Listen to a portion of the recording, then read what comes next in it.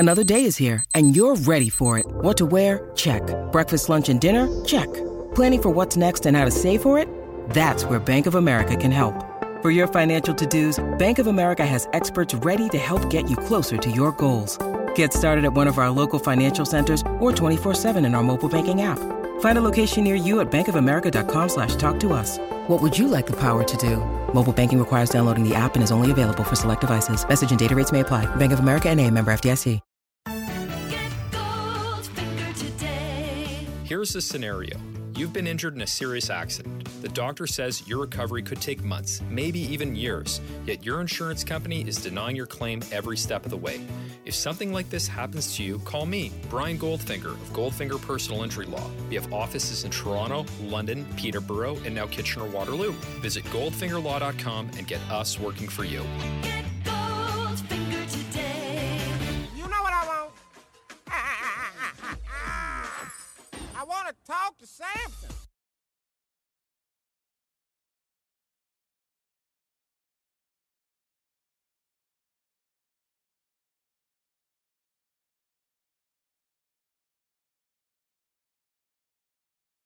So there was no Pascal Siakam, there was no Fred VanVleet, no Yuta Watanabe, no OG Anunoby, no Chris Boucher, no David Johnson, no Reggie Perry.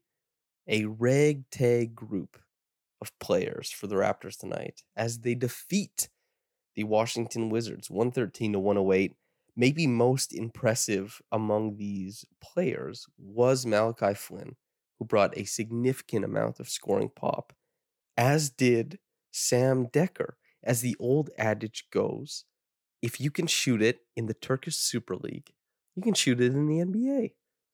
Now, I'm not sure how many people use that adage, but I'm sure it's been used once, at least by myself. Yes, 113-108. This is the Raptors Reaction Podcast. I am your host, Samson Folk, and we're here to detail the game wherein the Raptors win. But I think it was, seeing a pick and roll offense run by two absolute studs, Bradley Beal and Spencer Dinwiddie, for a large part of the game, creating easy looks against the Raptors defense. And then once they stopped playing, the Raptors to kind of take over and allow the game to fester in chaos, which benefits them greatly. The Raptors this year will be agents of chaos anytime they're winning and anytime they're losing as well. They're going to play a chaotic brand of basketball, and they rode that to victory tonight, along with some hot shooting from Flynn and Dekker, particularly in the second half. A bunch of guys battling for spots right now. If you are wanting the inside track, well, I wonder if this will all be old news by tomorrow. You could be even, by the time you're listening to it right now, the Raptors could have already announced cuts and who they plan on signing. But Blake Murphy, who's now with Sportsnet and doing, the good show in the morning, big shout out to radio buddy Blake Murphy, but he did some written work wherein he talks about who might have the inside job on each available spot on the roster. And apparently, Isak Bonga has the inside track against Sam Dekker, and Wainwright has it against Freddie Gillespie. Now, is that going to be the case after this game? I don't think Freddie Gillespie made any type of... he had more boards in this game, a little bit more hustle, a little bit more bite on the defensive end, but did he make a good enough case to end up on the team? Probably not. But Dekker, 18 points. He was 4 of 5 from downtown, 7 to 10 from the floor. He popped off a little bit. Is that enough? 10 field goal attempts to swing what they think against Wainwright, for example? Tough to say. Also, if it's not in bad taste to point out, how strange is it the Raptors just played a back-to-back preseason game? How odd, right? Anyway, yeah, this game was a sloppy affair for a lot of it, and that's how the Raptors score a lot of their points, is the other team not being super assembled defensively, and the Raptors with their slew of long players finding gaps and finding lanes, and particularly with guys like Scotty Barnes being able to pass into those lanes. Precious Achiuwa was running, he was trailing on the fast break, and he just made a beeline for the rim, was covered. The Wizards did a pretty good job of cutting off and covering those passing lanes, but Scotty Barnes made a super slick bounce pass into the teeth of the defense. And the Wizards were so surprised that the pass got through that Precious Achua was pretty much alone under the basket. It was a strange configuration, I would say.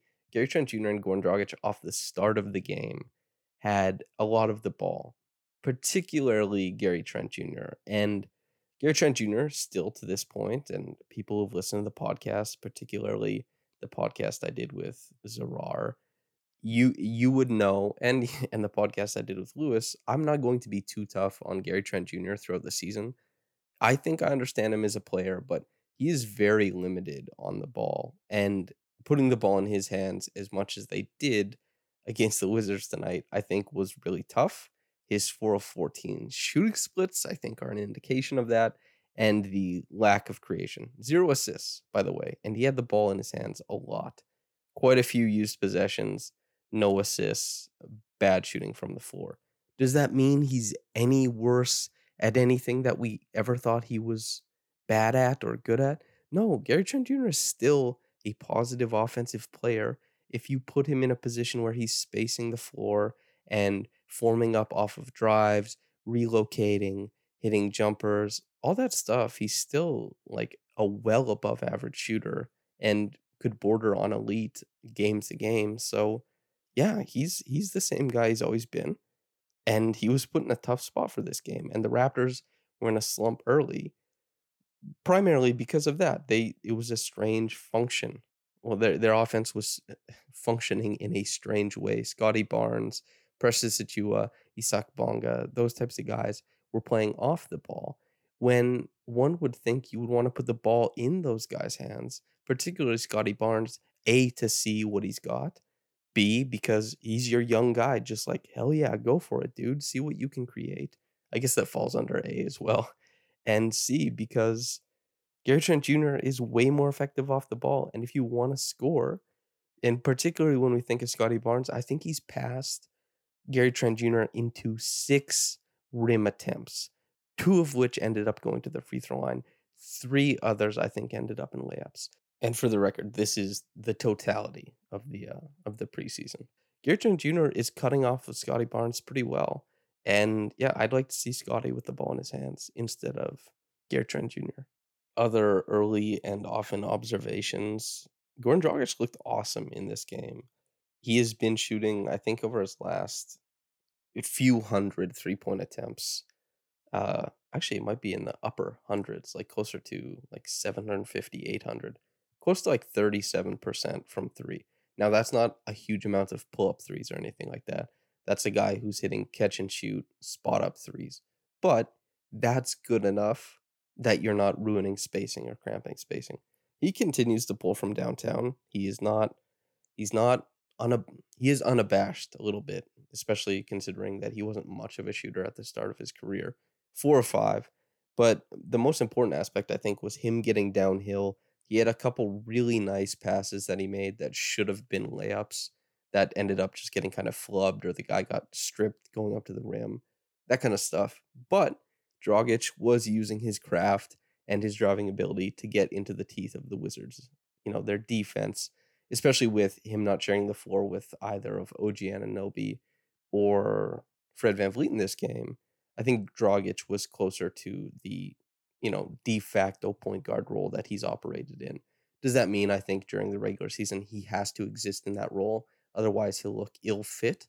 I don't think so. He's played next to Bam Adebayo. He's played next to Jimmy Butler. I think he's going to look fine playing off of guys like Scotty Barnes, OG Anunoby, and Pascal Siakam and Fred VanVleet as well, for as long as they are teammates. Does Goran Dragic end up traded at some point? Who knows? Does he end up being, a Grizzly vet on a Raptors team that is bringing Pascal Siakam back way earlier than anybody thought? I think Nick Nurse said he was 2-3 weeks away now. That is a way, way closer start than I think what had been talked about before. Apparently, he's been playing like basketball for 4 or 6 weeks now, and Chris Boucher is reportedly only 10 days away. So do the Raptors maybe get a chance to punch up at a playoff spot? Is that more realistic knowing that Pascal comes back sooner? And after seeing OG Anunoby's kind of ascendance during this preseason. I think that's a fair thing to think about. And could Dragic factor in to a team that wants to make the playoffs? Hell yeah, he could. He could be very, very important given that context for the Raptors. And another thing for the first half, Precious Achua, that dude thinks he's a point guard. And you know what? I have no problems with that thought process. That thought process so far. It is an absolute joy to watch. How much of it will carry over to the regular season remains to be seen. But honestly, let the guy boogie, oogie, and create whatever he can off the bounce during the preseason. And just to get a look at what's going on there. He has an extremely unique skill set if he can carry this type of play over to the regular season. Having a dribble package like that at his size is not common. And it's talked about in countless prospects who, when they get to the NBA level, cannot translate it, cannot apply it as well as Precious has been. Mind you, he's being guarded by centers, of course, but the on ball stuff is super intriguing. Not to mention, in this game, pretty good pop as a rotational defender. That was awesome to see. As a defensive unit, I think the Raptors, it was a pretty disappointing game for the most part because they could not. Well, it depends what you think of or what you're expecting when they're missing so many guys. So, does this team, the team that the Raptors rolled out there, should they be expecting to get kind of dominated defensively when Bradley Beal and Spencer Dinwiddie are kind of exacting their will on the pick and roll game? They should to some degree. Like they're drawing in double teams, they're taking guys into the paint, using physicality to keep their primary on them, and then outfoxing the guys in help side, getting open threes for teammates, creating driving lanes, particularly for Daniel Gafford. All that stuff is a huge part of basketball. Dependable pick and roll offense is worth its weight in gold in the NBA. For the record, something the Raptors have very little of, and something that I hope develops both on the guard front and the big man front this year. But the Wizards, heading into the fourth quarter, they were pretty comfortable because they had played that style. They had manipulated the Raptors defense and kept them at arm's length basically for the whole game with that pick and roll attack. The fourth quarter, though, was where we saw less of Spencer Dinwiddie, less of Bradley Beal, and more of, say, Denny Avdija. And not to mention, the whole game, Kyle Kuzma was slinging it, man. Absolutely shooting the lights out. It was pretty awesome to see. And Montrezl Harrell was an absolute load. But yeah, Kispert, Denny Avdija, they start getting quite a few minutes in the fourth quarter, and the offense starts to dwindle a lot for the Wizards. And on the other side of things, Malachi Flynn and Sam Decker combine for 25 points on their lonesome. Well, how can you combine for a lonesome? On their twosome, okay? They combine for 25 points. They steer the Raptors to victory. Sam Decker, a pump fake and gets down into the lane, punches a gap for a dunk. Yes, but mostly just slinging it from downtown. And Malachi Flynn getting screen help, finding himself open, drawing fouls, getting to the line, and creating for himself and others. It was a really excellent display of his craft as a lead guard. Did it come against third stringers? Absolutely, it did. But you're looking for anything from Malachi Flynn because sometimes the game looks really tough for him. In the first half, he had a 2-on-1, and Daniel Gafford stepped out. He would have had like an 8-foot floater, maybe 10-foot floater. He dribbled it back out to around the free throw line. This is usually where players evaluate. They're trying to find a new lane. Maybe a 45 cutter comes in behind you, right? Or somebody's cutting across the baseline in front of you. Those two cuts happen all the time. That's where maybe you evaluate. If that's not happening, you pass out. But Malachi Flynn, like a very terrible decision, he tries to make like this very difficult fader from the free throw line that's carrying him away from the rim. And that kind of stuff is really poor decision making. And it comes after he couldn't take advantage of the inherent 2-on-1 that was afforded to him. That kind of stuff sticks out like a sore thumb when he's playing against other NBA level players. That being said, it was really nice to see him dominate for a short stretch of time against the Wizards and do that and basically close out the game for the Raptors, 113 to 108. Other notables, Justin Champagny was a hawk for rebounds, as he often is. This is something I know he listens to the podcast. Luro, who is a commenter on Raptors Republic, he was talking about this is what he was known for at Pitt, not just on the box score, but also among people. This is something that really popped about his game, which is correct. At his urging, I went back and looked at some write-ups on him and coaches' comments and stuff like that. Yeah, he is a glass eater and known as such. Delano Banton, funky and dysfunctional more than functional in this one. Broken play assists for sure, but the amount of times he lost his handle and just ended up in a play that was like, holy hell, what's going on here? It is an absolute shock that he only had one turnover. I don't know what this season holds for him, if the Raptors are going to try and get super funky and play him as part of the rotation, or if they're going to go with the super long vision and get him a bunch of reps as the on ball guy with the 905. I would probably lean the latter if, gun to my head that nobody's putting there if I had to choose. Svi Mikhailuk. Svi is a consummate pro, a quieter game because he's much better when he's playing around good players, and the Raptors were sitting a lot of their good players in this one, and Svi didn't get to play a lot next to guys like Dragic or guys like Barnes in this one. And Barnes and Svi, I think, have shown a little bit of playmaking, mind melding at times. They cut and pass off of each other pretty well. But anyway, yeah, Svi was run of the mill Svi, if not a little bit worse, but that's okay. Ish Wainwright, I think, had a fantastic defensive stretch of play. Hit a 3 as well, if not 2. Yes, 2, I believe. And so Ish, he's gunning for a spot as well. And to see him defend across like the bigger positions when he tags a guy coming off the wing, that's a really effective tag. Wainwright is a very strong defender. Seeing him step out on guys and stonewall them, super fun. Good for Ish. And yeah, as I talked about, Freddie Gillespie kind of did his thing.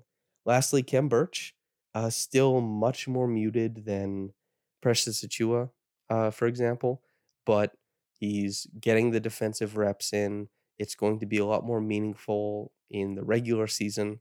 But if this is any indication, we very well could see Precious Achua starting at the 5 on opening night, which is quite a turnaround, I would say, because Precious obviously was the guy that the Raptors wanted in that trade. They got Precious, and he's here and he's flashing a bunch lately. And does that flash turn into actual winning minutes for the Raptors at the 5 position?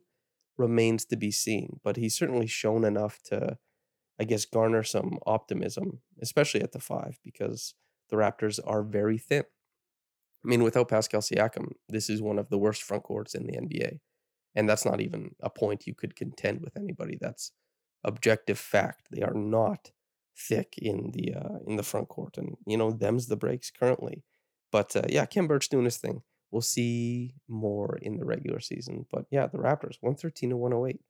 The top quick reaction comment is from Kevin Dallas. Quote, "The speculations around the end of my run with the Raps are greatly exaggerated," end quote, and attributed to Malachi Flynn. Yes, I don't know who would be saying that Flynn was going to be done with the Raptors. That's just Stanley Johnson got a chance with the Raptors. He was like a second contract guy.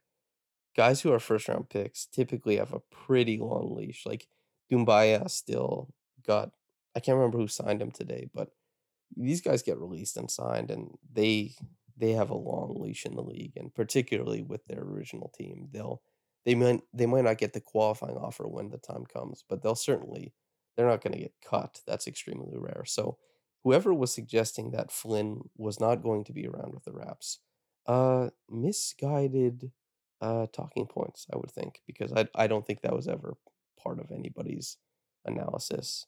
But anyway, like Flynn, whether he's fighting to stay on the roster, I don't think so. Whether he's fighting to stay in the rotation and maybe be looked at as an option more often to start the year out, like he wants to build off of these preseason games just so he gets looked at like, hey, I can run the offense. Give me meaningful minutes to start the year, and let me carve out a place on this team. Sure, that's definitely something he's been worried about, and definitely something he's helping turn the tide on. But we're gonna need to see more stuff in the regular season, and he's gonna have to carve out more pick and roll play with a choice partner, perhaps not of his choosing, but of whoever he's getting paired with. They're gonna have to figure out the quirks and rhythms and stuff like that. But Kevin Dallas, thank you for writing in. Listener, thank you for listening in, whether you got into it in the morning or at night. Have a blessed day and goodbye.